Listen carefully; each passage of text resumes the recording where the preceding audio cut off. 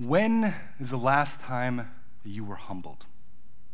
Maybe not a question you've ever been directly asked, but it's a part of life, right? It's happened to all of us. To be humbled in a way means to be brought low or to be brought back to reality. The time that stands out to me most recently when I was humbled was a few months ago. I had just gotten done finished preaching a sermon in the 8:30 service, and it was a good sermon. I didn't think it was my best sermon ever, but I thought it was a good sermon. And someone came up to me after the service, and he said, "I felt like you were talking to me the entire time." Now, an insight on how pastors' minds work. When we write a sermon, our goal is to make every person feel like we're talking directly to you, like, how did you know that that's what I needed to hear? Or, something like that. Now, I'd not really heard anybody say this to me before, and so I'm like, okay. I'm pretty jazzed. I'm feeling myself a little bit. And I don't remember what it was that he said, but I realized that's not what he meant.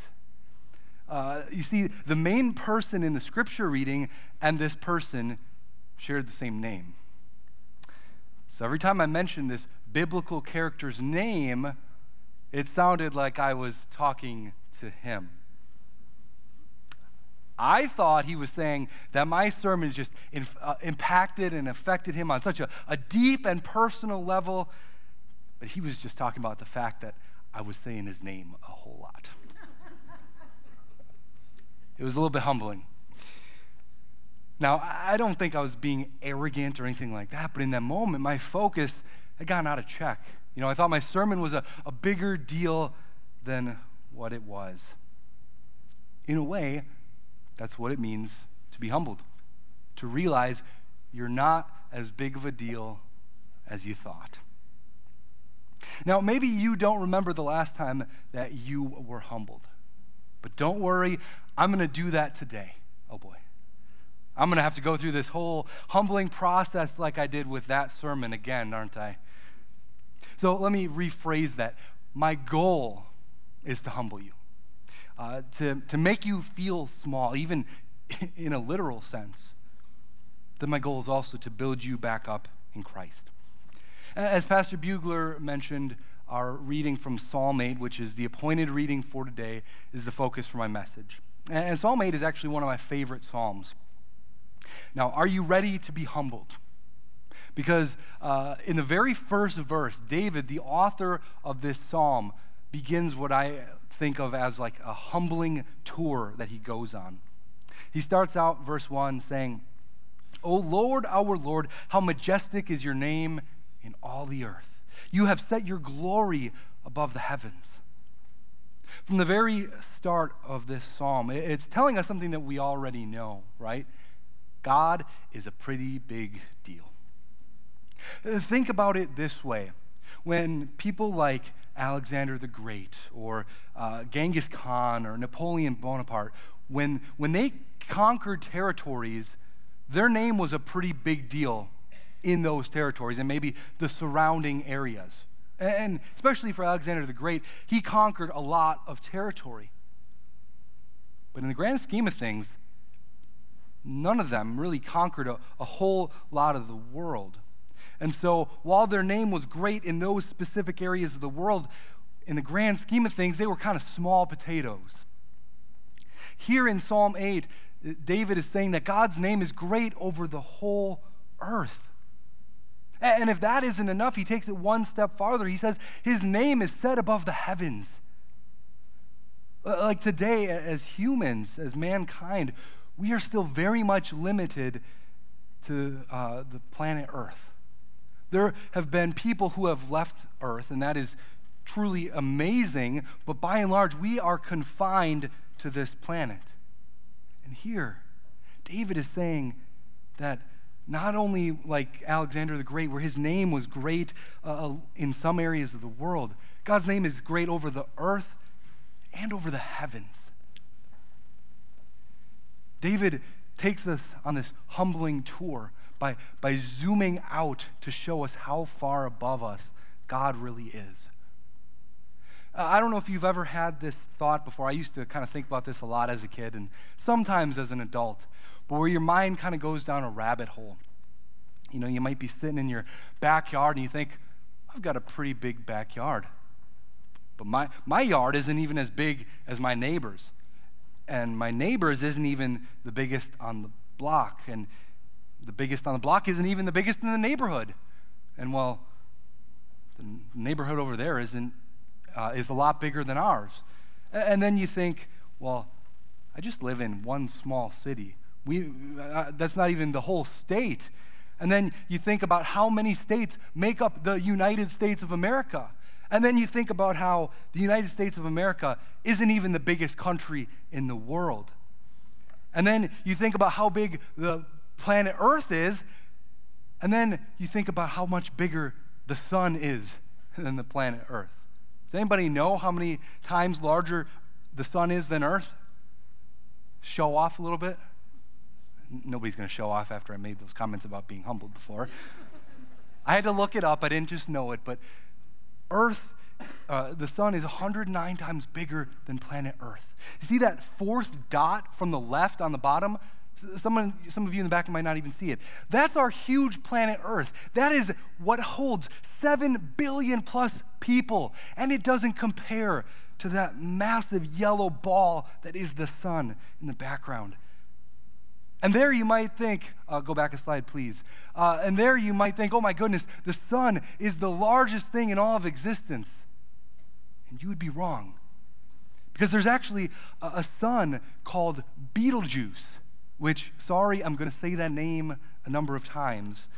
And Betelgeuse is 1,400 times larger than our sun, than our huge, massive sun. Here's a visual comparison. You can go to the next slide. Yeah, here's a visual comparison of our sun compared to Betelgeuse. That little tiny dot is our sun. That's how small it is compared to Betelgeuse. And there are suns larger than Betelgeuse. Our sun is 109 times larger than the earth. That means that Betelgeuse is 141,863 times than the world. And from there, America makes up less than 2% of the globe. And from there, we live in Ohio. And Ohio isn't really that big. And in small Ohio, there are smaller counties. And in smaller counties, there are smaller cities. And when you get down to it, you, in fact, are one small person. Starting to feel humble yet? If not, David has one more thing to do the trick. David says that the heavens, the moon, and the stars are the works of God's fingers. To say that we are like what an ant is to a human is overstating it. We aren't even a speck. You know, each time you zoom out in a map, things get smaller and smaller. Each time we zoom out in the vastness of God's creation, we realize how small we truly are. And at the end of David's humbling journey, he asks God a question that I think is perhaps the most appropriate question you could ask.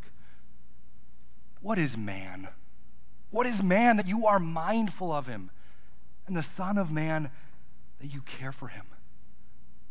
David realizes how small, how unimportant, insignificant he is in the vastness of God's creation. You been humbled yet? Now, humbling you was only half my goal. Right after David asks this question, he says something to shift gears a little bit. Right after he says, what is man that you are mindful of him? He says, yet you have made him just a little bit lower than the heavenly beings, and you have crowned him with glory and honor. You have given him dominion over the works of your hands. You have put all things under his feet, all sheep and oxen, and also the beasts of the field, the birds of the heavens, and the fish of the sea.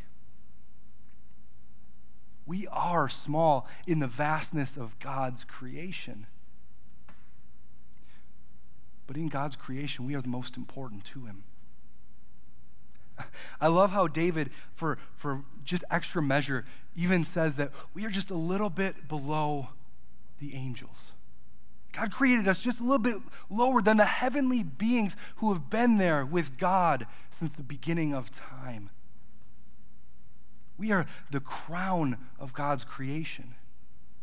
That's something that I've mentioned in past sermons, and I would not presume to think that you remember it. Don't want to go there again. But God has made us, though we are so small, he has made us the crown of his creation. And so both of these things are true at the same time. We are so small in God's creation. Yet we are so important to the Creator. God loves the small, the insignificant things and people. I mean, last week was Christmas, and refresh my memory, the words are, "O big town of Bethlehem?" No, "O little town of Bethlehem." And that comes directly from Micah 5:2, the Old Testament prophecy, where it says, "But you, Bethlehem Ephrathah, though you are small among the clans of Judah, out of you will come for me one who will be ruler over Israel." From Bethlehem, the smallest of the clans, Jesus, the Savior of the world, would come. And now Jesus didn't come to his creation for the majesty of Beetlejuice. Jesus didn't come for the majesty of the sun and the moon and the stars, as majestic as they are. Jesus didn't come for majestic creatures like an elephant or a giraffe. He came for you, for me. Jesus, the Son of God, who was there at creation, whose fingertips formed the planets. That Jesus was born as a baby. That Jesus lived a perfect life, dying an unjust death, all for you. Only because of his great love for you. Look, I know there can be plenty of times in life where we ourselves feel small, feel insignificant, feel unimportant. And I know there are plenty of times where the things that we do feel like they don't matter. But to God, we matter. What we do matters in God's kingdom. In Luke 14, Jesus tells the parable of the lost sheep. And in this parable, the good shepherd, Jesus, he goes out for that one lost sheep, even though he's got 99 others. Every sheep, though seemingly insignificant compared to the 99, matters to Jesus. Jesus cares so much about you. And as we closed 2022 last night with all of its worries and troubles as well as joys, and as we today bring in the new year filled with excitement as well as challenges, be reminded that when the worries of life seem too big to bear, Jesus, who holds the planets in his hand, cares for you. There's no problem that is too big or too small for Jesus. I pray that you would be humbled, live humbled, knowing that in God's creation, you are quite small. But to the Creator, you are so important and so loved. Amen. Lord God, we are in awe of your creative work, of how you just thought of everything that exists and spoke, and it was. Lord, we are small. What is man that you are mindful of him, as David says? But we thank you that even though we are small, that we are insignificant compared to the rest of your creation, that you love us so much that you would send Jesus to die for us. Help us to live humbled, but help us to live knowing that we are so loved. In your precious name, amen.